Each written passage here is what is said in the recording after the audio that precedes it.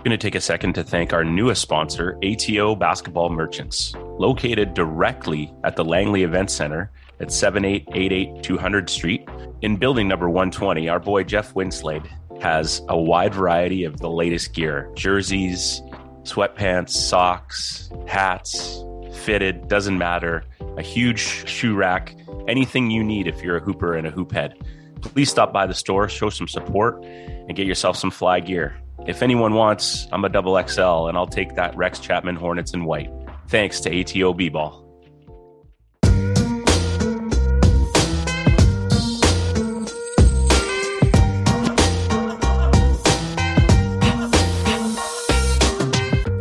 Ladies and gentlemen, welcome back to A Hoops Journey. If our listeners out there today are disappointed because they hear a little bit of fan noise in the background, I am not apologizing. It's 27 degrees. I'm on the third level of my townhouse. I'm a big boy these days, and Corbs will do the best he can with his editing skills, but I think it has a correlation to do with the episode that we're about to give you today. I don't want to say a guy that maybe has been forgotten about. It just really depends on your vintage, and my vintage is right in the heart of this guy's career. I was starting my teaching career, just finishing up my university career. And if you saw the name before and you're wondering, where do I recognize that from? You're probably thinking of Montreal. You're thinking of a small Division I school-ish. And then you're like, okay, I'm going to go on to Google. And then you look it up on Google and you go, holy smokes, 24-11 in his senior year at the Division I level. Leads Niagara to the NCAA tournament. And from what I've heard and the people that have recommended to get him on, an amazing guy. I've seen him on a couple interviews. I'm thrilled to get to know more about his story, a guy that I watched from afar. We're super happy to have episode number 94. If you're still rolling with us, thank you. It's hard to believe we're here, but we have Mr. Juan Mendez with us today. How are you, sir? Good. Thanks for having me. Yeah, man, we are excited. How's life for you? We're in the middle of probably the hottest week we'll get all summer. To get over 30 in Vancouver is kind of nutty, and it's supposed to climb to about 35. I'm a high school teacher in the middle of summer holidays, between chasing my almost 6-year-old around. And how about you, man? How's life for you and your family and friends? And what's life saying for you these days? Well, look, life is good for me right now. I'm working on a project that we'll talk about. Keep that on pause until it gets going. But fair enough. Everything is working. I can't complain. Life is good. People around me support. Obviously, I always get great support from my people here in Montreal. A family doing great. 2 kids, a girl 8 years old and a boy of going to be 11 months. So, I mean, look, I'm happy. Your hands are full. Yeah. And your heart. Not bad. Not bad at all. Everything is great on this side of the world. So it's good. Good. And like we just talked about before I hit record here, another Montreal hooper, which is super dope because I feel like there's a portion I'm trying so hard to get people from Saskatchewan, Manitoba to jump in. And there's, people, not everyone is comfortable with jumping on a platform and sharing a story like this. But I feel like at times we talk about BC and maybe Ontario and maybe just Ontario, and that's no disrespect to anybody. But the cool part of this project and this podcast is bringing out the stories, and you're another guy from Montreal coming out, and it's awesome.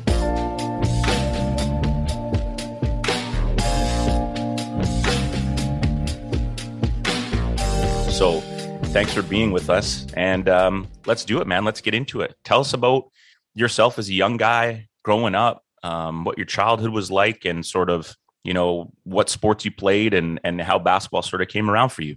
Perfect. One, I just want to say thank you for having me on. This is a great way to express what I've been through and my journey, and you guys do a great job of sharing that. So I appreciate that, first and foremost.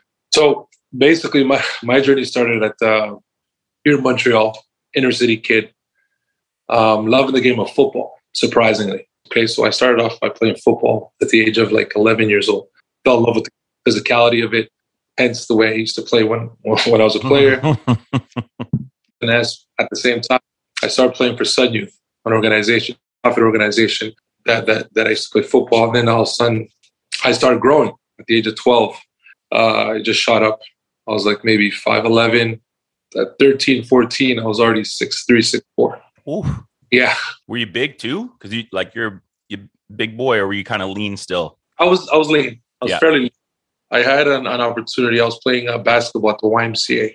Now, a lot of people don't know this side of the story because, people listen to someone's story. They always think about the successes, but there's always failures. There's usually more success at the end of the tunnel. But I got kicked out of high school and I was going to get sent to an alternative school at the age of 12. I did. I wasn't ready for that. I didn't want to do it. So in my house, there was a basement, right? And I used to stay in the basement during the course of the year, and I wasn't going to school. Mm-hmm. So I do in the mornings, so I could, so time could fly. I'll go to the gym and play basketball, right? So this is one of my skills at 12, 13 years old. So what I did was, I said, you know what? Let me jump on this YMCA basketball team that they have going. I was growing, 6'3", 6'4", like I said. And yeah, I just started playing and I fell in love with the game. Once I fell in love with the game, I met this guy named Adrian. I'll never forget him. He came to the gym and had an opportunity for me to go to Florida to a prep school, which is Florida Air Academy. He came up to me the first time and goes, listen, I have an opportunity for you to go to a prep school in the U.S. So now, as you know, prep schools in the U.S. are very, very costly, right? Of course. I look at the pamphlet.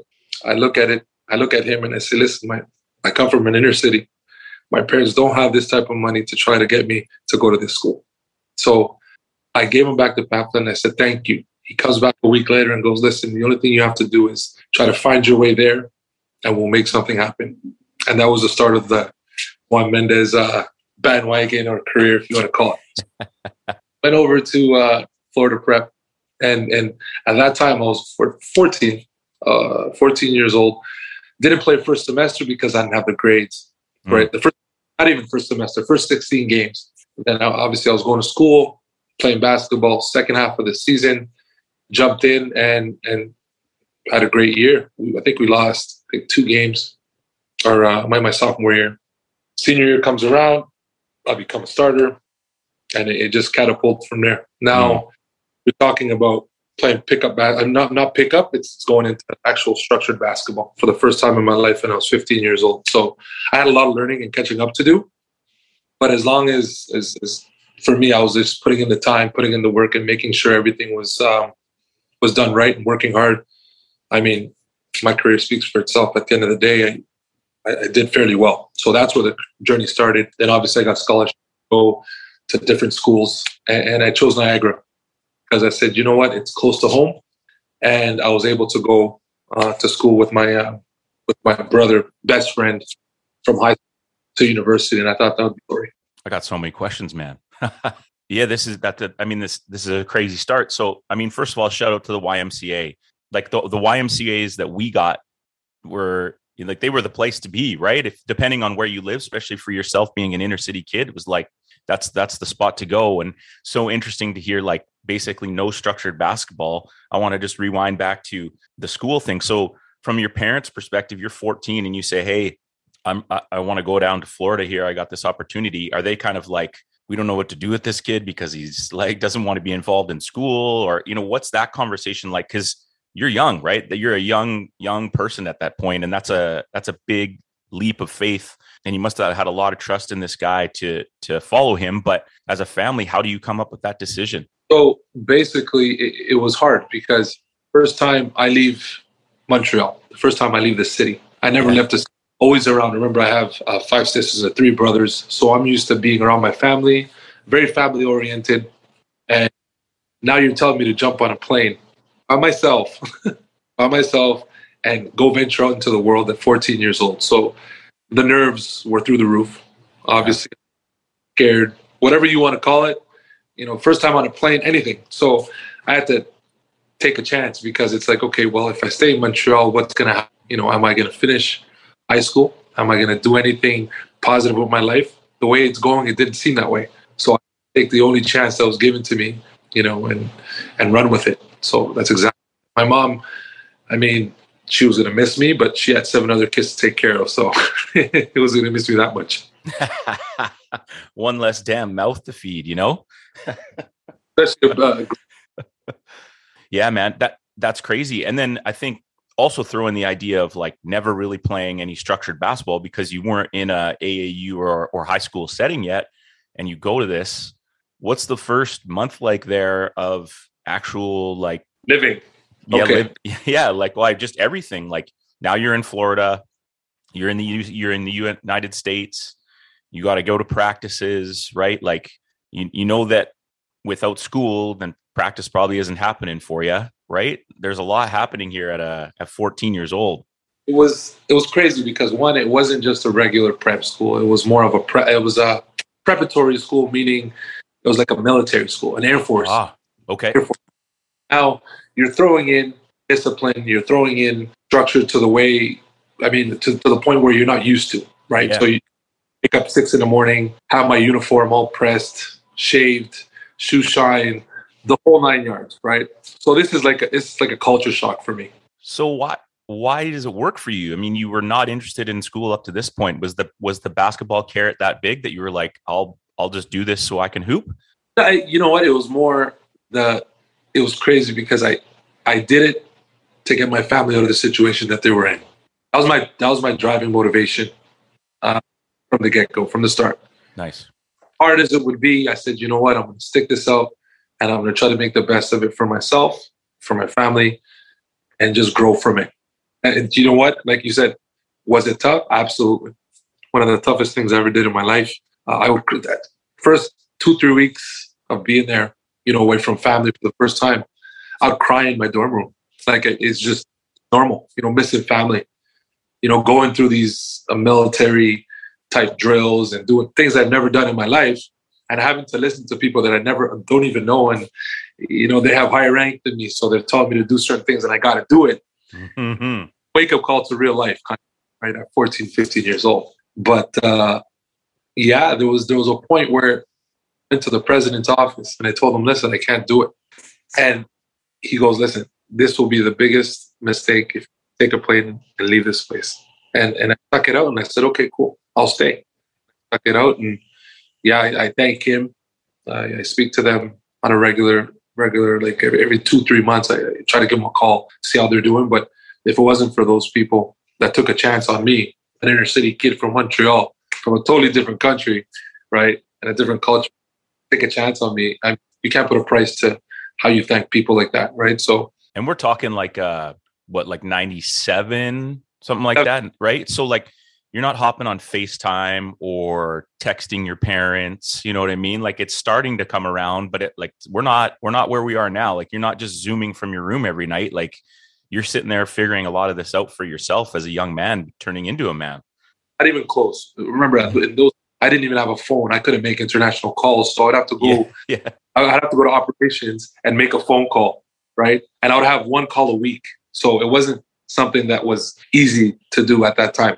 And then trying to navigate through life without having family around who could actually take it easy on you. You have other people that you don't know, that you never met in your life, and you have to grow from it fast. So it's totally different. No doubt.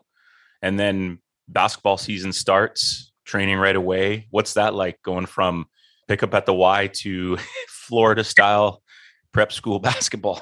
It from like exactly what you said, YMCA to basically a Division I, because the coach we had his name is Don Kelvick. I think an assistant coach at DePaul University at the time, and he took this prep job. You're talking structure. He did structure, basically. Okay, so now I don't know what I'm doing, how I'm doing it. I'm just playing with sheer talent and skill, right? Yeah. I'm really behind the eight ball. The rest of the guys have been there. They understand the structure. They understand how to play, because guys I played with were like from Russia, from Puerto Rico, and these countries, they had basketball leagues. Mm-hmm. Okay, because they have basketball leagues, that means they have structure, right? As grassroots, they have structure. We didn't have. If you really think about it, we were growing up, we don't have nothing. We're just playing basketball because it's for fun. I mean, until you get in your latter years, but it was like a shock.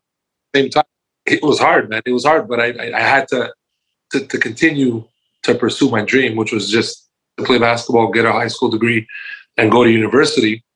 I had to stick it out and just work on my game as much as I can every day, right? So trust me, it was something that I'm thankful for it now, but at the same time, it was one of the, like I said, it was one of the hardest things to do. Mm-hmm. Get away from the lifestyle I was living with the military aspect of everything. Basketball was kind of an escape, but at the same time, it wasn't really an escape because it was hard to just be part of that system. Almost half a year. Yeah, it was tough. Yeah, I guess I just made the assumption too. I didn't even think about other international kids coming over to play as well. Like there's lots happening here. And how do you start to figure out how to be a teammate? Because you've never really had to before. So take in everything else that you're dealing with. You've got guys from all these other programs internationally, probably some Americans. You're the Canadian guy who lives in an igloo or whatever, right? And eats maple syrup for dinner. But like, how do you learn how to be a teammate and work within that sort of team sort of environment and deal with practices and where you are in the pecking order and stuff? I mean, like you said, I'm sure games spoke eventually and you started to work your way into a nice role. Like you said, by your senior year, you're starting, but how does one do that? Because this is super unique. Like there hasn't been everyone's latched onto basketball at some point, but no one's really gone from zero structure to what you've done. So I'm, from a coaching perspective, intrigued to know how you became a good teammite. I'm assuming you were a good teammate. Look, later years, it was tougher because now you can't be just the next guy. You can't. You have to put yourself in position to win. So my philosophy from the start was to go there and win. When I got there to that prep school, they had won state. They were the state champs. So we were trying to be better than them. We were trying to win state and do it at a higher level, right? So remember, the game of basketball, you could play with anybody because it's a game of basketball. You don't need to speak to play the game, right? It's being on the same page and understanding one another more than anything else. So that was my focus. My main focus was work on my game and just win as much games as possible and try to impact the game in a way, shape, or form. So if I had to go into a game and I had to rebound and get 20 rebounds, I'm going to get 20 rebounds. Block 6 shots, fouls, points, whatever you need, I am going to do just so I can first and foremost get on the court, right? So that's how the journey started. And that was my mindset from the beginning. And that's one of the things that just kind of pulled me throughout my career. Yeah. I didn't really care about numbers as much as people, they look at my career and say, oh, wow, your numbers are great. Yeah, my numbers are great. Not because I was shooting, 50 shots a game. I was not. And people go look back in my career, you could see I have my shooting percentage is very high because I'll take smart shots. And whole goal of playing basketball was to win games, because it doesn't matter how much points you score. It's what you do on the court to make put your team in the best position possible to try to get the W. And this is what I tell the players all the time. I deal with student athletes and I tell them, well, I know you want to be like Kevin Durant, LeBron James, in our era, the Michael Jordan, but there's a lot of things that you could do as a player, to impact the game without having to score 20 or 30 points. Everybody gets fixated on that because it looks pretty. It's nice. It looks dumb, but there's so much ways you could dominate a basketball game without having to put the ball through the hoop. So that was my way of, creating synergy between my teammates with the coaches and just follow the game plan. I like that, being coachable. And I mean, when you think about it too, like easily the best decision of your life. You've got a gym to yourself probably whenever you want it, work on your game, go to school, go to sleep, just no trouble to be had, just sort of getting into that routine and working on your game. It must have, once you get into that, I'm just picturing you in the gym 24/7, or am I wrong? Absolutely. Because, the military school, we could only go out on Fridays and Saturdays, right? Okay. We'd be on campus the whole time. So my escape was just to go back. That was my escape. If I didn't have homework or I didn't have anything else to do to stay out of trouble, I would just go. It was something that I look forward to. It was something that it was fun. It wasn't something that, how people, they dread to go to the gym to go practice. No, we enjoyed that. We embraced practice. Me in high school, the practices were harder than actual games, when it came down to it. That's how competitive at that point in time. Did you go home in the summers? Yeah, I did. I did go home for let's say 3 weeks, almost a month. Did it feel different? It did. Yeah. I tell you a story, crazy. The first year I came back to Montreal. This is after your grade 10 year? Yeah, after grade 10 and going into my junior. I went to play pickup ball. Crazy story. I went to go pick up ball in the hood where I used to play when I was a kid. So now I'm coming back, right? I'm a year in, coming back from Florida. Now, improved tremendously. I'm a grown-ass man, dog. Well, as you know, I mean, for sure you went through it too. When you're younger, you're playing against the older guys. 100%.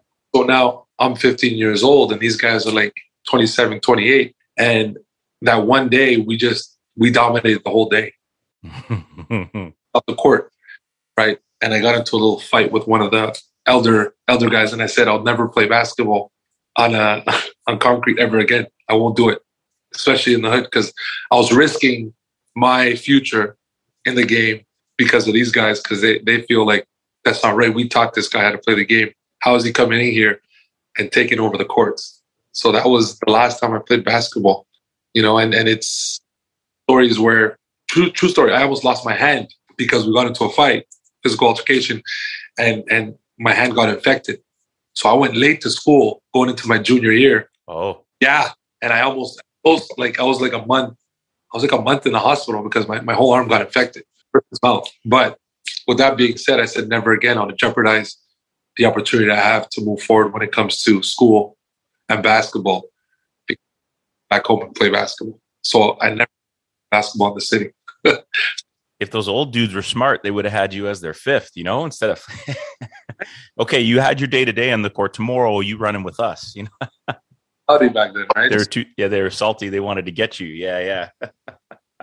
Yeah, it was a wake-up call at that point in time to just focus forward when it came to playing basketball and just staying in shape and going back to this prep school to try to win a state champ. Says a lot about how hungry you were and what your motivations were. I think that's a dope story. And that those senior years, right? The grade 11, 12 years, you get into a starting role. How were those teams? How competitive were they? And then just talk a little bit about the recruiting process. I mean, you mentioned that, choosing Niagara being close to home, but what were some of the other schools? Like, who else had their eye on you? And talk about that experience a bit. Okay, so I'm going to finish off with the junior and senior year. So my junior year, we lost 2 games. I lost 5 in my high school career. I lost 5 games. So I think we lost 3 my sophomore year, 2 my junior year, and then we went undefeated my senior year. We were ranked top 7, the top 5. I have it somewhere there. Top 5 in ESPN Breakdown magazine. We were number 1. In Florida, we were number 2. Yeah, so we were making noise. I think we were top 10 easily in the nation when it came to schools. We went undefeated, won states. We beat every level, high school level. Yeah, every high school level. Because how 6A, 5A, 4A, 3A, 2A, 1A. Yep. We were 3A, right? Fairly small school. And the 6A schools are like, they can't beat us, man. They're just a 3A school. And then my senior year, the average win, it was by 25 to 30 points. Because we were a Division I team playing high school guys. Right. So yeah, we smoked competition and we won states. We got awards and all that good stuff. You know how that works when you're undefeated. Not a lot of teams could do that. Perfect. And then obviously the recruiting process. Obviously I had New Mexico. Fran Frischella was the coach. Fran Frischella. Oh yeah. Fran Frischella. I remember that. No way. Yeah, he came down, spoke to me. Central Connecticut. I had Arkansas. I went to visit Arkansas State actually. Was Arkansas like? It's great, man. Yeah. It's a big school, so it's a different level. I don't want to go into the negatives about it, but sure. No. Yeah. They do things that you're not supposed to do. Now with the NIL and all this good stuff, yeah. We've had many guests sort of talk about, the process of it. And then once they got to D1, it was like they realized the machine that it was. That's kind of the way they framed it without putting anyone throwing under the bus. You know what I'm saying? No, but it's fine. You know what? It is a machine. You go regardless if you're there or you're not there, right? It's very political, I find. But It is part of the process. You got to go to a Division I player.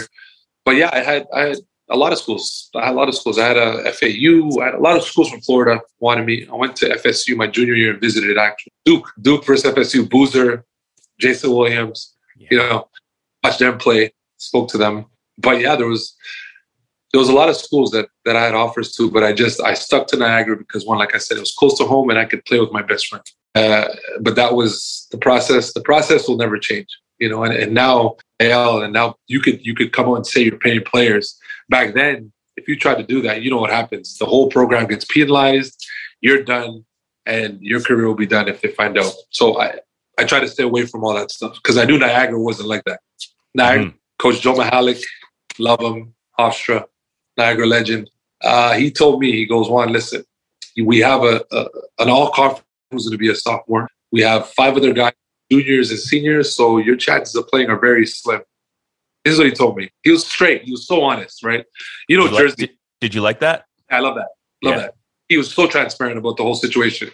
He didn't know what I was going to be, right? Come to find out, I was a throw-in. I was a throw-in because they recruited Alvin, right? They were looking for a point guard because their point guard was leaving the year after. And just that extra guy who wanted to go to Niagara. So they gave me the scholarship so I could be with Alvin. They gave me this. I can hear you smirking through that comment. The man still has a chip on his shoulder about it. I love it. I'm here for it. So coach tells me, Juan, I don't know how much you're going to play, but the only thing you got to do is come and play hard. I'm used to that. I was used to. No problem. I said, that's easy for me. And already the dorm lifestyle, we lived it at the prep school. So it's ahead of the game because I'm used to being away from home, 1.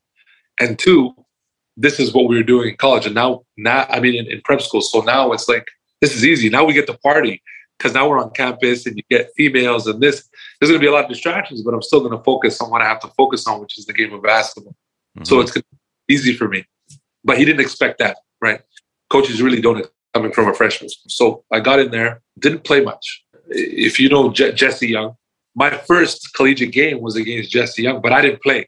I was on the bench. Yeah, against George Mason because he was with George Mason. Okay. That's the Canadian guy that people are talking. That's the Jesse Young. And I went at him, right? Because he's still on the national team as a freshman. Played with the Rowans, the Steve, and all these guys. And I'm like, I need to get there. Somehow I'm going to get there. So with that being said, my here. Love it, man. I don't play for the first, let's say, 6 or 7 games. So coach throws me in because the guys are not doing so well. And I start doing the little things, right? I start rebounding, taking charges, stealing blocks, whatever the team needed me to do at that point in time, I was going to do it. And I remember coming from prep school, that's what I was doing. So it's like, it's not hard for me. This is just me playing basketball. So we end up going to St. Peter's, the Cinderella team that everybody talks about that had an amazing run last year. That was the game I broke out and I had 23 points my freshman year. But because I didn't play much, I didn't really know certain plays because Coach goes, Juan, we're not mad at you. And he just reamed out the whole coaching staff for not having me prepared for the game, using me facility player. They were using to be part of the system. So from that point on, I skyrocketed. From there, I think I had 23 points. Then by the end of my freshman year, I was averaging 9 and 6. We played Prosper, Carangua, Siena. Shout out to Pros. I'm going to try to get you on the show, Pros. Sir. So we went to the conference finals against Siena, and Prosper beat me. So he has that on me forever. So that's my Pros.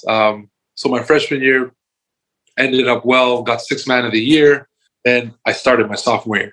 Let's take a timeout. Yep. Let's roll back here because I know you work with some youth and you've coached as well.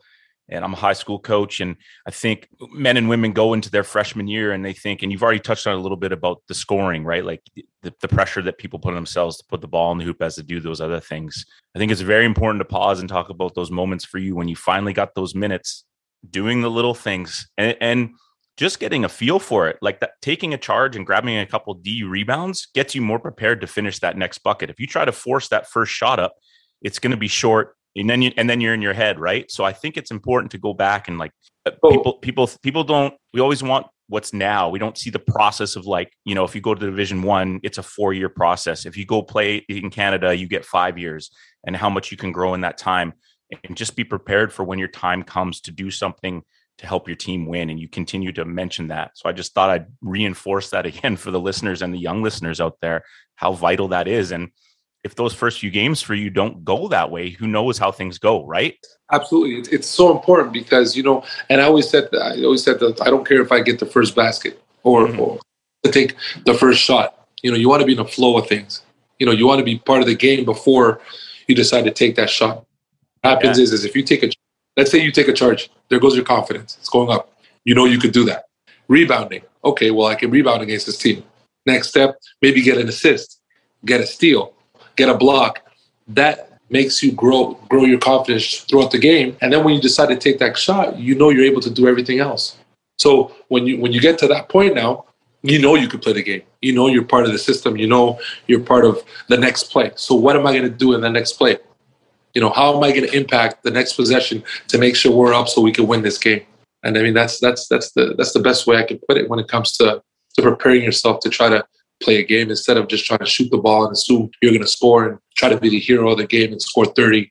I mean, sometimes it's not going to be your night. So you got to find other ways to try to improve and make your team better. Free game, people. Taking them to church on a Tuesday. I love it. I'm here for it. And the man himself, the numbers speak. He's spitting nothing but truth here. So. Fact.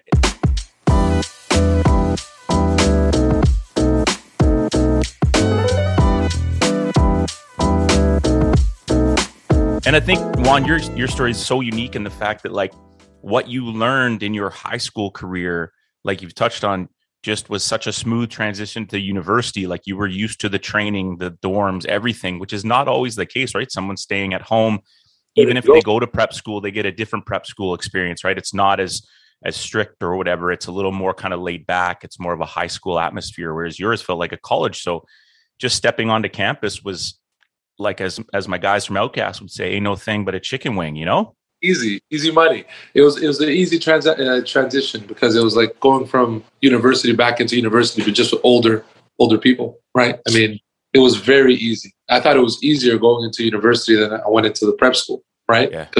But I mean, it was a great experience, and that's why I'll never take away from what we did in high school into going into university. It just got me prepared for exactly. That's why it's called a preparatory school. It got me prepared for that moment, right? And yeah, to this day, like, I mean, it was great, and I would never change any experience that I've had in the past. Yeah, right. My journey is unique. My journey is special, and I'll carry that to my grave. So yeah. And after that freshman year, would you have ever envisioned, when you step on the court for your sophomore year, how things would have gone for the next 3 years and how your senior year kind of ended up? Like, what an amazing sort of skyrocketing. I don't know if that's the correct term, but just sort of finding your role, your fit. Every guy that I've talked to about you, Joel, Chris, Doug Plum, man, absolute beast. Guy's a legend. The guy could hoop. He was crazy good, right? And like, that's one thing I want to continue to bring up, because your name's sort of, for some reason, sitting under, and I want to like prop it back up because, man, you could hoop, and I watched you play on TV. So did you ever envision that, or what was your focus like? I'm a day-to-day guy, and I'm going to continue to build and build and build. That's so that's the way I live, right? I'm a day. It doesn't matter. I mean, people always, well, you have to think of the future. I do think of the future, but I try to do the best I can in the moment to be able to propel into the future the way I want to be. It's like, you can't, especially basketball. Basketball is one of those sports where you have to try to believe you're going to improve every day, regardless of the situation. Regardless if you had a bad day, your mom's sick, your father, you got to go in there and try to get better. And that was my mentality from the get-go, right? So people would always say, in my career, I always improve every year. I'll look at my defaults, I'll look at the negatives, and I'll try to turn them into positives so people won't have much to say. I live life. This is the way life should be. I mean, you don't know what tomorrow brings. We don't know. It's just more of going through the process. You got to enjoy. You got to love the process. Like, and this is what people don't understand. It's not just games. People, a lot of people just assume and look at the greatness that goes along with it, but don't know all the failures and everything that happened behind the scenes, right?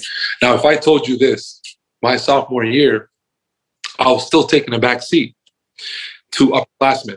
Yeah, so I was looking at the numbers, man. Yeah. It wasn't the first option, right? Mm. I was always second or third option because I was just that much more skilled and talented than the other guys. That coach trusted me in a sense of, we know he's going to get it done regardless, because of fortitude. Sophomore and junior year, that was the case, right? And if I told you my sophomore and junior year, we had a better team than my senior year when we actually won. A lot of people But yeah, was the conference stronger, or just no, you couldn't get it together as well, like with that talent? Like, what was it? so we had. I'm not Isn't going to basketball weird, man? Like the timing, like there's so many things that like people don't realize. There's so much that has to fall in line for those things to happen. You know, so much components to a game. I don't understand that, right? They just see certain aspects of the game. One of the biggest things that we were lacking, even though we got along and we followed rules, there was still that chemistry missing. There were certain guys that wanted to just, go off script and do things that they weren't supposed to, so things wouldn't work. By far, my sophomore and junior year, we had the same team. We were a very young team, same team, and we would always end up going to the conference finals against this guy named Luis Flores, played for Denver, very good player. We would always play against him, and we'll lose by a point. We lost by a point my sophomore year in triple overtime. It's a classic in the MAACs. And then we lost against him 1 point. I forgot where it was the year after. Yes, so this is what I try to tell the kids now. I say, listen, it doesn't matter how talented you are. If you don't have the chemistry and you don't work hard and you don't have players playing their roles, you're not going to win. It's going to be really hard to win a championship or to win anything. It's funny. I was listening to All the Smoke with Darvin Ham, like literally yesterday. Yes. And they asked him, they just said, hey, like you're in the finals with Detroit playing against Kobe, Lakers, yeah. Shaq. What did you notice? And you know what he said? He said something felt different between Shaq and Kobe. It's like we sensed it and smelled it that they kind of weren't getting along. And it was like one of them would get a touch and the next one wouldn't rebound for each other. And he's like, we just knew we just put our foot on their throat. Absolutely. And they crushed them that series. I remember that. I remember 2004. Like, yeah. I remember that. Yeah, it was like 4-1 or something, right? I was a junior. Yep, I was a junior in Niagara. But yeah, so it's true, man. Happens at all levels, right? All levels. Mm-hmm. It doesn't matter. That's why these kids, I try to teach them. I say, look, if you're not good at scoring the ball, try to do something else where you can impact the game to where you can help your team win. Because at the end of the day, it's not about how much points you score. It's not about what you did on the court. It's what the team did, because it's a team game. And at the end of the day, if you want to become some great player, some great person, you have to get those W's to get to the point. And then everything else, the accolades come later. But it's those W's that really, show what type of person you are and what type of player you're going to be moving forward. I know players who are uber talented, who could score the hell out the ball, but you put them on a team and they just don't fit because it's me, right? And this is why a lot of these guys that you see are talented to score and they don't get Division I scholarships or they don't go pro because they don't have a team concept to where we need everybody to play and win here. Everybody needs to eat, so to speak, right? Yeah, so 100%. I mean, that's what I take away from those years, and even going into as a pro, I always wanted to win. I didn't care whatever you want me to do. I'm going to try to just do the best I can and win. And it just so happens I was a pretty good scorer later in my career. I just knew how to put the ball in the basket, So and things like reputation, word of mouth, right? Like being a good teammate when you're trying to get a pro contract, and there's thousands and thousands of guys out there working for the same contract. You want someone to say, no, you know what? He'll give you everything he has, regardless of what it is. But that's how it works. Exactly.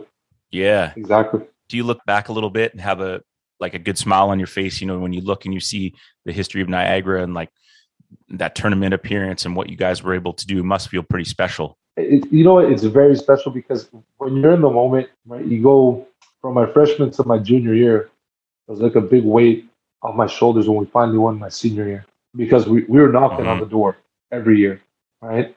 Knocking on the door every year, we'll always end up losing because of that little chemistry that we did not have between players, right? Because players would go off script. And then when we finally won, it's like, wow, this is special, because it took the school about 30 to 35 years to actually get a banner up, And it's not like we were a bad team, It's just it's the players. Remember, people, you got to buy in. If you don't buy in, you don't win. And especially in those like mid-majors to low-level conferences, it's one and done. You're not getting a buy. You're not getting you're not getting ranked top 25 so you can get a buy into the tournament. No. You got to win out 3 straight games. It's a straight gauntlet, right? And this propelled me to go into a pro, and it was easier for example, playing on the national team with the guys you've had on the show, Levon, Carl, It's like Joel. are you reading my mind, sir? So I'm going to transition right into that. Yeah, keep rolling. I shouldn't even cut you off. crazy, Let's go. crazy. So playing with these guys, me coming from a small school, sort of. It was a small school, mid-major. You say Levon? Did I hear you say Levon? Yeah, I played with Levon in the nationals. Yeah, Kendall. Up in BC. He's from BC. He's from around your way. So still talk 100%. Yeah. Oh yeah. It's my guy, my roommate.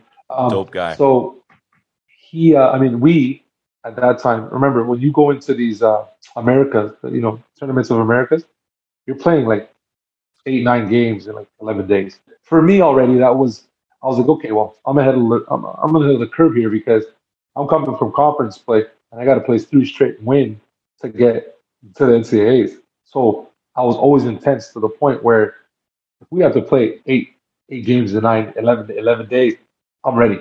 My body's ready. And if I'm playing 35 to 40 minutes, for me, it's not a big deal. Mm-hmm. It like helped me adjust to the Americas, even though the Americas is totally different. You're talking the skill level is from like 1 to 100, right? Because you're playing NBA. Sure, yeah. Like Kobe, you're playing LeBron, Carmelo, D-Wade, you're playing Ginobili and all these high-level talents.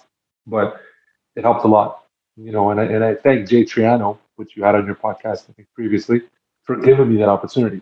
I don't say it enough to him. Like, I let him know once in a while, but he's one of those guys who believed in me. He came and watched me my freshman year.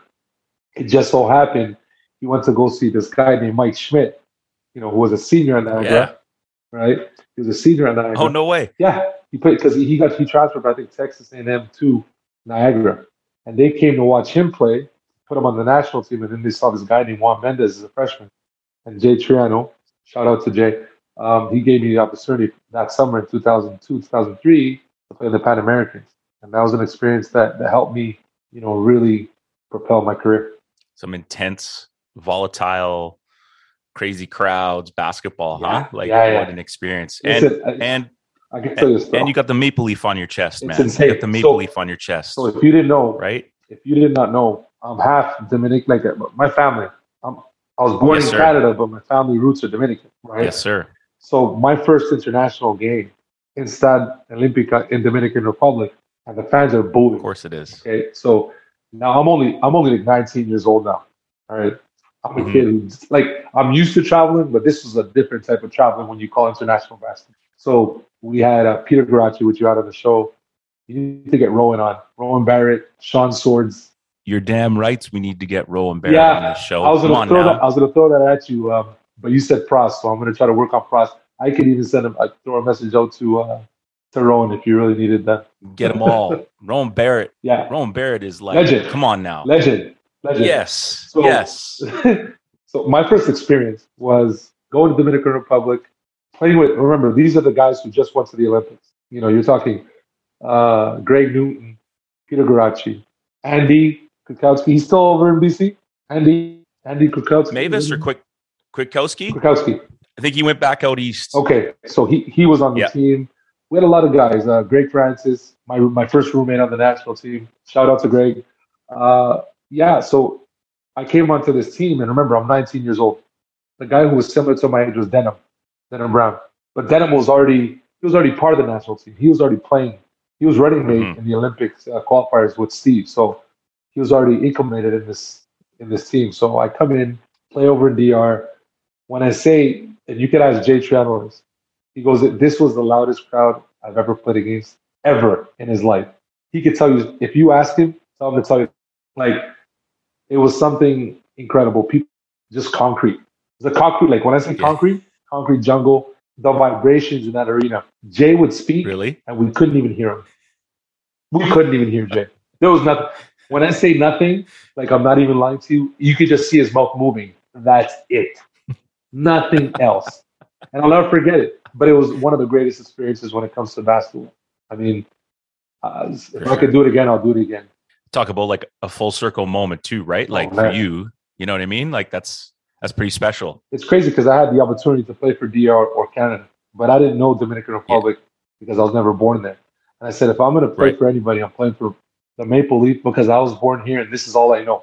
When it comes down to it. It was a proud moment, but at the same time, it was hectic. It was different. It was different. Yeah, no doubt. We want to take a moment and thank our sponsor, Parkside Brewery. Located in the heart of Port Moody on Brewers Row, Parkside offers an amazing atmosphere with one of the best summer patios around. If you can't make it to the brewery located at 2731 Murray Street, then hit any government retail store and try the Dawn Pilsner, the Dusk Pale Ale, or my favorite, the Dreamboat Hazy IPA. A Hoops Journey promises that the beer at Parkside is much, much, much better than the owner, Sam Payne's streaky jump shot. We hope to see you Parkside. After a brief hiatus, Good Lad Clothing has returned, but under a new location. 3283 Main Street is where they can be found. Name drop a Hoops Journey to get 10% off any clothing items in store. The store no longer offers barber, but you can find the best retail around. Thanks to our sponsor, Good Lad Clothing, and we hope to see you there. So many experiences for you, man. And then a lot. You get close to like kind of that senior year, and obviously you're probably noticing maybe there's a few people in the gym that you haven't noticed before that are watching, and you get in some summer league a little bit, and just talk about that process about, thinking about the NBA. And then, I mean, man, and then you got to see the entire world. I mean, your resume is like, you got to play in so many different places, which is exhausting, but also beautiful. I mean, you get to see so many different places and get paid to play basketball, right? Absolutely. So for me, my senior year was different because we were like MAAC favorites to win, right? MAAC MVP, conference. So for the first 3 years, it was never like, okay, this is Niagara's like the squad this year. It's like, okay, there's a chance that they could win the title. Whereas like that senior, it was like, nah, because this is the squad. You have these magazines that of course, that always project. So our projections, Smith, man, every conference in all of America, they know every player, they know every whatever. That's the best book. That's like the Bible. That's like the Bible. 100. So my point guard would get that book, and that was the motivation also, right? So he would get that book before the season starts, and they would always rank us like third, second, fourth. So that's more fuel to the fire. Now you're motivating us. Up on the wall. Yeah. That's it. So you would put it up in the dorm room wall. That would motivate us because they'll put guys ahead of us. This is not happening. We're going to be better than these guys. We're going to do better. And that was the case. But I wasn't satisfied. What I really wanted to do was win the MAAC, because my purpose of going to Niagara was to win a MAAC championship, because I did it in Florida. I won states with my best friend, which is a brother now. And I said, we're going to do the same thing when we get to college. I don't care where we go. We're just going to get it done. And it happened my senior year. Then Portsmouth came calling, Chicago pre-draft. And man, it was great. Portsmouth, I averaged like 23. Raptors, radar, like crazy. They came to Buffalo 3 or 4 times, worked me out. Very close to signing with them, but at the end of the day, it didn't happen. Was I sad? No. I'll tell you why. It's because it was like, okay, I'm still gonna be able to play basketball, do what I want to do when I'm out of college. A lot of people cannot say that. They can't say I'm gonna go do what I want to do when I graduate from college. Usually you get stuck in a job, a 9 to 5, and it's just hell. So for me, it was great. I said, okay, well, that's good perspective, though, man. Yeah, like it helps you mentally, right? That means you're in a good place no matter what happens. Yeah. It's like, that's it. I'm actually fortunate enough the Chicago Bulls have given me a call, but if this doesn't work, I've still got there's still that's right. There's still a big window for me to get a job and get paid. And and remember, my goal when I started all this was to help my family and get out of where I was living when I was a kid. So talk to them. That was it. At the end of the day, if anybody's gonna want my services to do that and get paid, and that could help my family out, mission accomplished. Doesn't matter what league, right? Pass me the pen and paper. Yeah, that's it. So was I disappointed? No. And if you could go back, there's some Raptors interviews that I did, and I told them, I said, look, my agent was more furious because at the time I was with Bill Duff, and they were more furious than I was. I'm like, look, guys, I'm happy. I'm able to go work overseas and make 6 figures. A lot of people can't do that. Coming out, being a 22-year-old coming out of college and being a pro and being an integral piece to a team to try to win games. Most probably, if I go to the NBA, remember it was different. They weren't looking for undersized bigs, guys. What things I was doing. Back then I was still shooting the 3, I was going and playing inside. In today's game, I could play, but back Shaq in the middle. You had the Tim Duncans, you had all these huge 7-footers that it would be very hard for me to compete. At the same time, would I be able to do what I can? Yes, of course, I would adapt because that's just the way I went. That's the way I am. But yeah, man, I was happy. I did the summer league with the Miami. It's funny too, right? Like, sorry to cut you off. It's funny too, right? Like, say you do crack a roster, right? You crack a roster as one of the last guys with the Bulls or whatever, and then maybe like you get waived. It's like, does that change the perspective for people overseas, where it's like everything's a fresh start? It's like, well, it didn't happen, I didn't crack it, but now I can go improve. And that there's not this sort of like, well, he didn't last with this team, but so I don't know. It's just interesting how things work, man. And so usually if you decide to do that, right? Let's say you get on an NBA roster for let's say training camp. You get onto this training camp, the NBA would have to provide some type of money because it's in September. Usually seasons overseas start late August, beginning of September. Your roster's already set at that point, right? Yeah. If you go through preseason NBA, let's say you go for the first month and a half, and then you get cut, a lot of those jobs that you're looking for with good money are not available, unless there's injuries or something happens. You need luck on your side at that point, or you're just going to get a dead-end job that's not going to really give you much. It's a risk. I mean, if you're willing to take it, go ahead. But I wasn't willing to even try that. I was like, look, whoever wants me, I'm going. Because they're showing the desire of having me on their team, and they believe I'm able to. So, I mean, it is what it is. I wouldn't change it for nothing. I wouldn't. Yeah, it goes back to that early loyalty, right? You're a bit of a kind of lost emotionally kid. This guy comes across, says, hey, I got this opportunity for you in Florida. You show trust to someone who shows trust in you. And I think that gets ingrained in you, right? And then you have these steps through. Jay Triano shows trust in you. Absolutely. The coaches at Niagara show trust in you. So you're just going to continue to follow that path, right? You're like, Absolutely. wait, if someone wants me to play for them, I will show them why. Why I'm here. I'm going to show you why I'm here. It has nothing to do with scoring. No. We're going to win games. Okay, you're going to put me on your team, and we're going to win a lot of games. Not just because of my scoring. It became that later because now I'm just working on my skills now. Now, when you leave Niagara, now all I do is I'm in the lab. I'm working on things that I need to work on to get better and become a pro, and even a better pro. No more class to go to. You get to go to hoop class. Yeah, but that's it. So now you're telling me to do what I love to do all day. Now that's easy. That's easy. Yeah, and you're paying me for it. That's too easy. So I mean, that's at the end of the day, that's how it goes. You have to love it. You have to love the grind. People have to understand this. These kids have to understand. If you really want to be great, you really want to be good at what you do, you gotta perfect it, or try to, because you'll never perfect it, but try to get to the best level you can get to, and you gotta enjoy the process. It's not about just these games. I was made in the gym because of my practice habits, not because of the games. The games was just like a showcase more than anything else, because it was way easier in games than it was in practice. And that's what kids have to understand.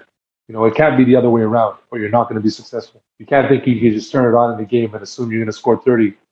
And then in practice, you're just lagging and you're in there, just doing whatever you want to do. It doesn't work that way. Mm-hmm. It's the opposite. Yeah. You learn from practice. I'm just trying to give you that, coach, because I know you coach these kids, and they got to get that ingrained and understand that practice comes first before you become the player you are. Church. There it goes again. It's true though, man. It's 100% true.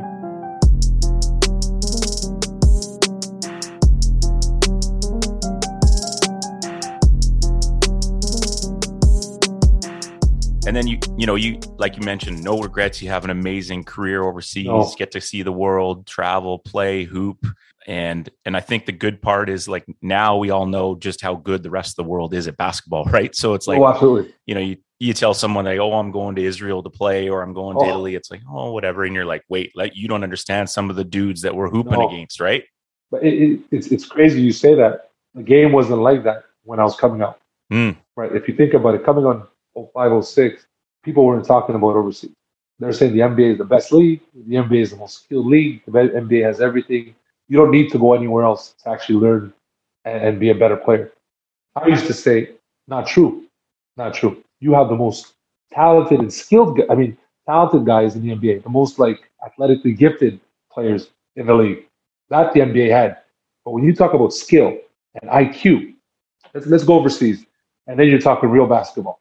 But now, if you notice, the last maybe 10 years, they've been incorporating a lot of Europeans and that FIBA mindset to where the guys who are athletically gifted need this IQ.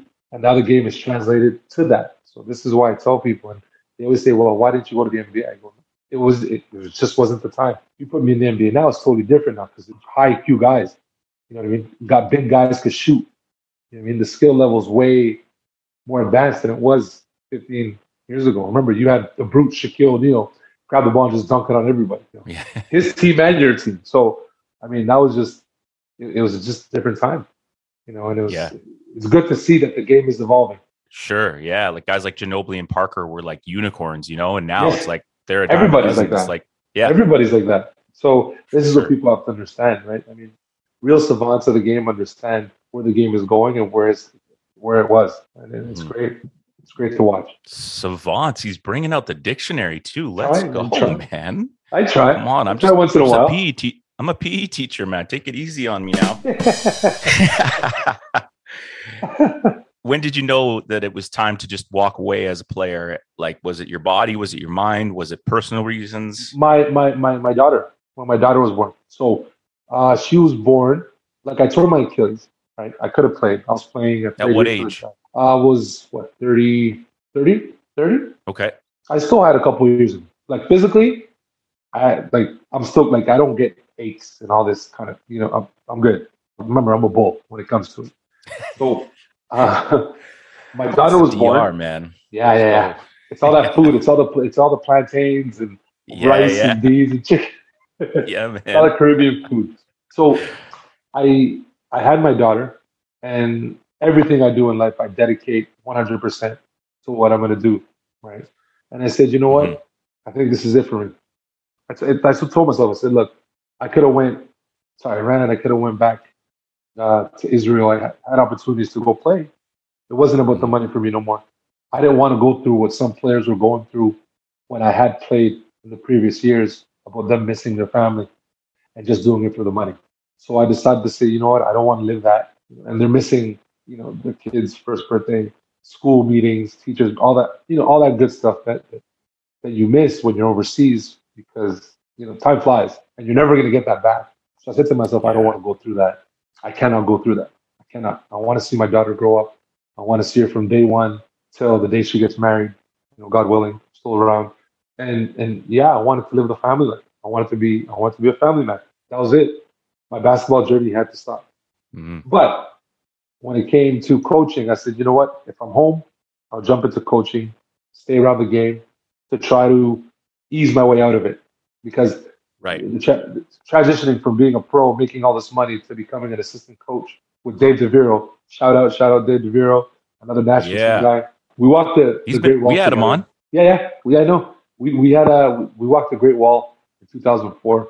Me and him when we played the Four Nations tournament with the national team. So that's one of the great stories I have with you, me and Dave. So, isn't it funny, man? All the things that you've been through, all the stuff, the success on the court, and like things that pop in your mind are walking the wall, Great Wall of China with Dave DeVero. You know, like that's crazy. Like, who could say that? Not a lot of people could say that. I love him. No, like, man. He's one of those people that I respect and I love and I idolize, and I give a lot of credit to also. Like, he helped me shape my career and who I am now. With that being said, I just wanted to be a family man and be able to do what I love to do in Montreal as a basketball player. And if I have to coach, let me coach. Let me see what that side looks like. I did it for a couple of years with Dave DeViro as the head coach of the McGill Redmond. At McGill, right? Yeah. Yeah. Very successful. Won a lot of games. And now I'm on to my next venture, which we will talk about when when the time is right. But you got it. It has to do with basketball. Nice, man. Tie your sneakers. You're gonna love it. It's so hot. I've got bare feet, but I'll still be ready. I'll buckle up.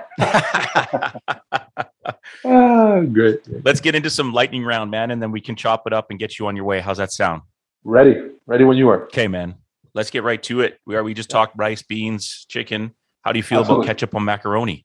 You know what? I really don't eat that much, but no, not for me. Not for me. Carry on. I love it. Classic. You got to be classic. You got to keep it original. It's called mac and cheese. Exactly. It's not called mac cheese ketchup. Come on now. That's right. Dead or alive, Yes. you got the best seat in the house. Okay. Take whoever you want. Doesn't matter who it is, your choice. Who are you going to see live in concert? Michael Jackson. Oh, man, the Montreal, they love MJ. Michael. Yeah. You know why? Because in our era, when we grew up, there was two MJs that we idolized. Yes? Yeah. And they brought that same aura to what they did. They loved it. They were passionate. And they could they get a crowd going? And those are the two people, Michael Jordan, Michael Jackson, two people. When you talk about concert, that was a guy that just lit up the world, man. It's not even just the crowd, right? I'd love to see that in person and see people's responses and how it is. No doubt. Like in terms of just the scope of performance, right? The voice, the dancing, the skills, like the choreography, like absolutely. He's the best. Like he's the best. He could have me out of my seat the whole concert. So yeah. Is there a second? Give me a second. What's the second choice for second. you? Okay, so Whitney Houston. Ooh. Yeah. Whitney Houston. Did you guys get She's really close. I never got to see her. I would love to. I would have loved to see her. In her prime? Oh my God. Vocals, man. Yeah, brother. Yep. Let's not fool ourselves, too. Not bad on the eyes either. I mean, this is a G-rated podcast, but she was a nice looking lady too. Sexy. Yeah. Yes, she was. Yeah, man. Eye candy for sure. Yeah. All right. Good choices. I like it. Yeah. Who have been some of the most important people in your life up to this point? Important people. Well, it all depends on that question is tough because if you want to talk basketball, I'll go Rowan Barrett.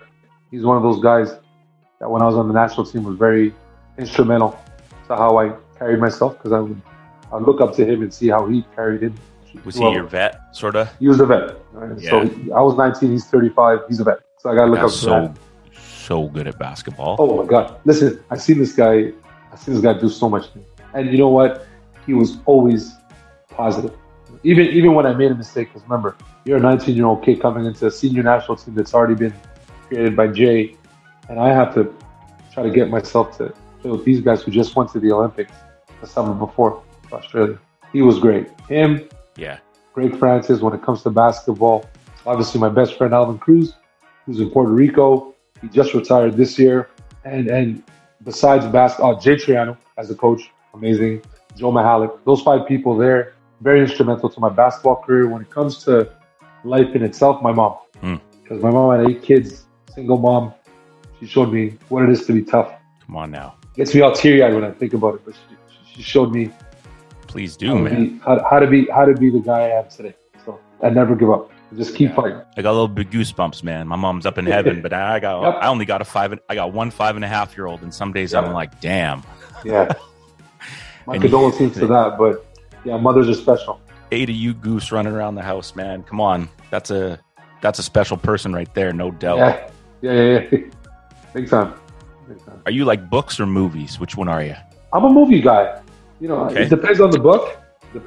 But I'm more of a movie guy. Me too. I'm like, I'll read the first 5 pages. If I can't get in, I'm out. Yeah, that's it. I get it. They gotta get me, or I'll just be all over. I lose my mind. I got to go back and reread. I'm just like, it's just not. Yeah. So what do you got? What's in the pocket? Something new, or is there a classic? Like, what? Well, we could go. There's genres, right? So for me, I'm a big fan. Yeah. I'm pretty good with movies. Obviously, if you go romantic, I'm a Notebook type of guy. Notebook. Yep. What do you want? What do you want? It's not that simple. What do you want? The romance. Okay. The Pianist. Oh. The Pianist, man. I'm a big fan of The Pianist. Wow. Big fan. Wow. Yeah, people would never guess it, but yeah, I love big man with the soul and heart. Let's go. Okay. You know what it is? That movie is it's one of those movies where you're going through one of the toughest times of your life. You don't know if you're going to live, and you find a way to survive. That's just life, right? You gotta, sometimes you're in situations where you have no choice and there's some things you have to do just to get through and get by. This guy was a legend, man. Brody in the movie was awesome. Loved him. The power of a good movie, man. I love it. And it's a pretty long movie. People don't notice it. It's a pretty long movie. Yeah. So for you to really sit there and watch it and try to understand the history, you know, that's something else in itself. But the history of what's going on and how it happened and the timing and having to live through that, it's insane. There you go, people. That's a first. I'm here for it, and I love that you thought this through, man. That's great. That's great. Homework. Yes, sir. Absolutely. Didn't do it in grade 8 and 9, but the man learned. Oh, yeah, you got to learn. The man learned. And I know this is always a tough one, but if you had like let's go. Okay, let's do this.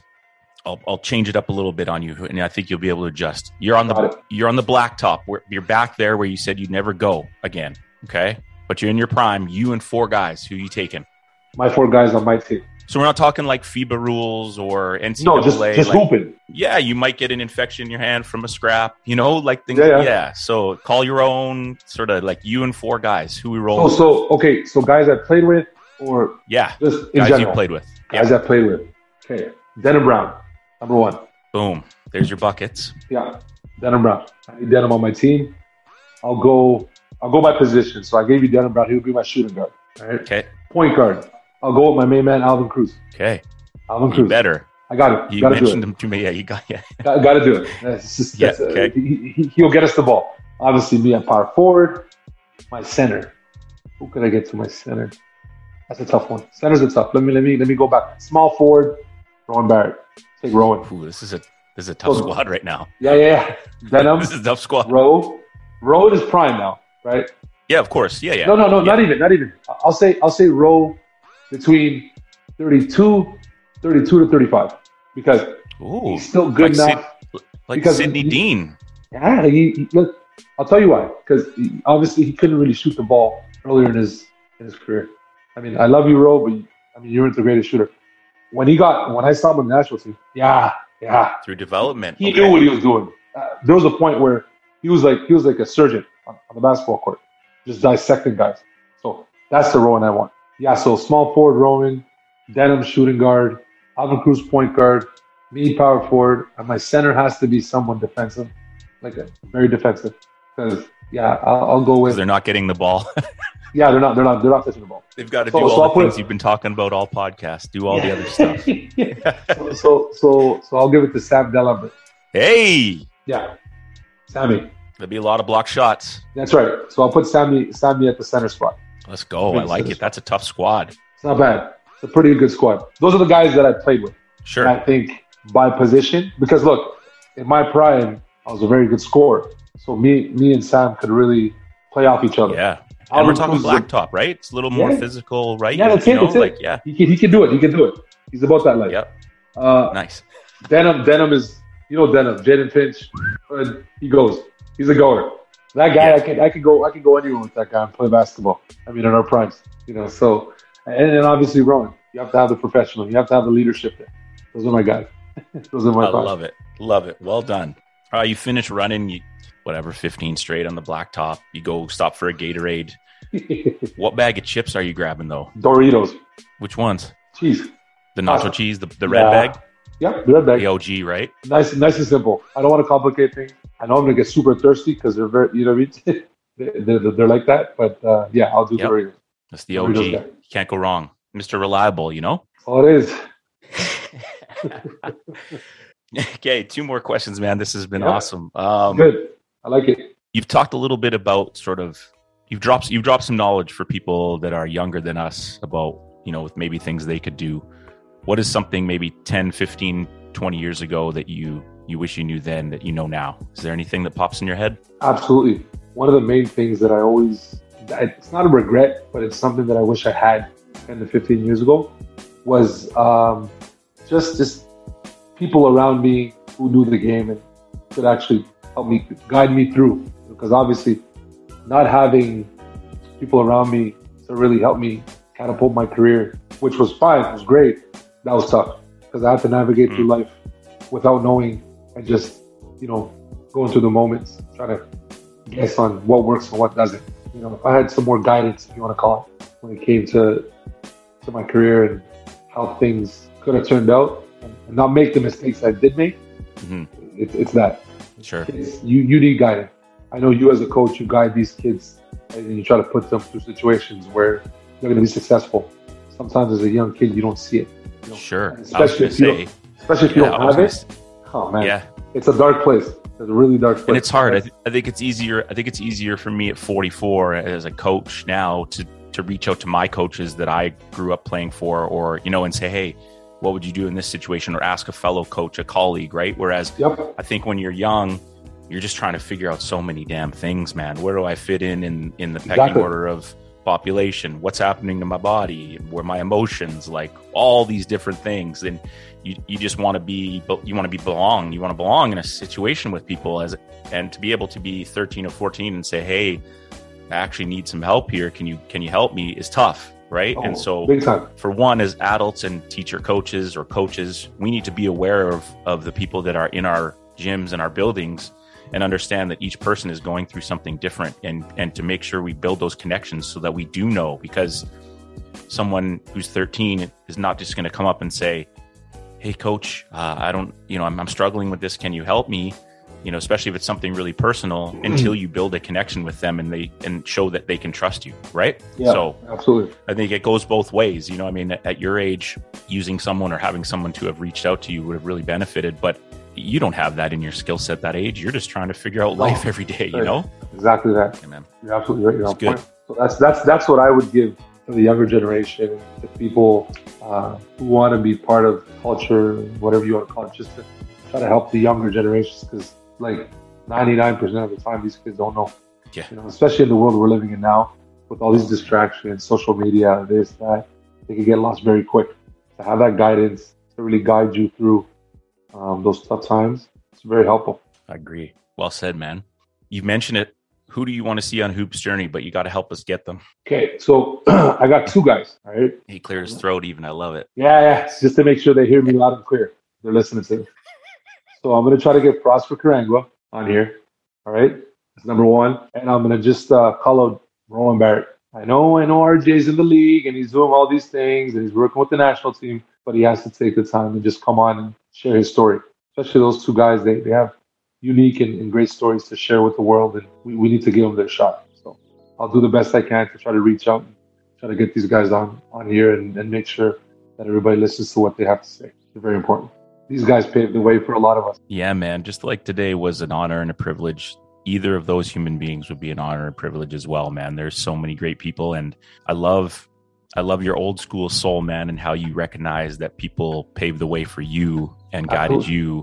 And this is what it's about. This show is about. People are like, oh, you're doing such a job. I'm like, man, I'm a fan. I'm just sitting here listening too. Like I'm taking it in as well, right? Like selfishly, I'm learning how to connect with people and make connections and be a better listener. And then having people share their stories, because you see someone like yourself or Rowan or whoever get to these levels, Prosper's working with the 76ers, and you just think it happened like that. And it's like, no, man, lots of things happen along that way. We get kicked out of school, and then we end up in Florida, and next thing you know, life changes upside down for us at 14. People wouldn't know that unless we had this platform to sit down and for you to be willing to chop it up and share that story, man. And on behalf of the show, and Corbin and myself, we appreciate you sitting down with us. Any last reflections or thoughts before we let you go? You know what? I just want to thank you for actually giving us the platform. We're from the old school, so a lot of people don't really hear what we have to say or want to just share our experiences no more. Everything is day to day now. It's all about the new school, which is fine, which I respect. But at the same time, without these old guys coming on here and actually sharing their stories and making people understand that it came from somewhere, I mean, these are the guys you have to pay homage to. And I appreciate you for giving us that platform to be able to do this. Very grateful. Well, thanks, man. Yeah, no, those are humbling words. And we wouldn't have a podcast if people weren't willing to do it. So we know you've already told us 2 little ones juggle in life. So to be able to find the time for you takes a lot, and it means a lot to us. And just keep sharing your story, man. Keep working with the youth. Keep connecting with people. There's a young Juan out there that's going to need a voice like yours or from someone else. So if there's anything we could learn from this one, it's if you're involved in teaching, coaching, working with young people, build connections, look out. Never assume that everybody's okay, and develop trust with the young ones and look out for them, because there's kids out there that need it. And you said a lot of great things today, lots of good laughs, good stories. Yeah. Love the pride you took in the final questions. We could tell you did your homework. Oh man, I love it. I love that kind of stuff, right? That's what makes us who we are. So, look, Again, thank you. You got it. I'll do it again. If you ever need another podcast, I have no problem coming on and doing it again. So I mean, it's not a big deal. 100%. Yeah, we'll do we'll get you on. We'll do like a draft. We'll draft some random movies or that's great. NBA. We'll do something like that, something fun. We'll get a couple guys on there. We'll get Doug or maybe a couple of your throwback buddies on. Doug, we'll do that. Yeah, man. He said he's excited to hear more about your story too. I told him we were getting on today, and he said, "Okay, I can't wait to hear more." So perfect. Send me a copy of that whenever you guys get it done, so I can listen in. Or is it 100%? Is it going to be on the podcast? Are you going to put it on the podcast sooner rather than later? Or our goal. Pressure's on for Corbin, our producer. So we're we try to do them bi-weekly. So we're hoping you can get this out by Friday at Freezing Cold Takes. But I'll let you know 100% when it's out. Every platform. You can share it and let all the people that mean so much to you hear your journey, man. Yeah. Continued success, health, and happiness. Hey, brother. Hey, always. No, but listen, I have something coming up that I didn't talk to you about yet. But once it's up and running, it'll be running, let's say November, December, I'll shoot you a text and let you know exactly what's happening. Actually pretty good for the city. So thank you again. Do. Appreciate it. Yeah, man. All the best. Thanks to all our listeners, man. 94 episodes in. Thanks for riding us. Riding us? Yeah, riding us. You're riding with us. And we'll see you on the next episode.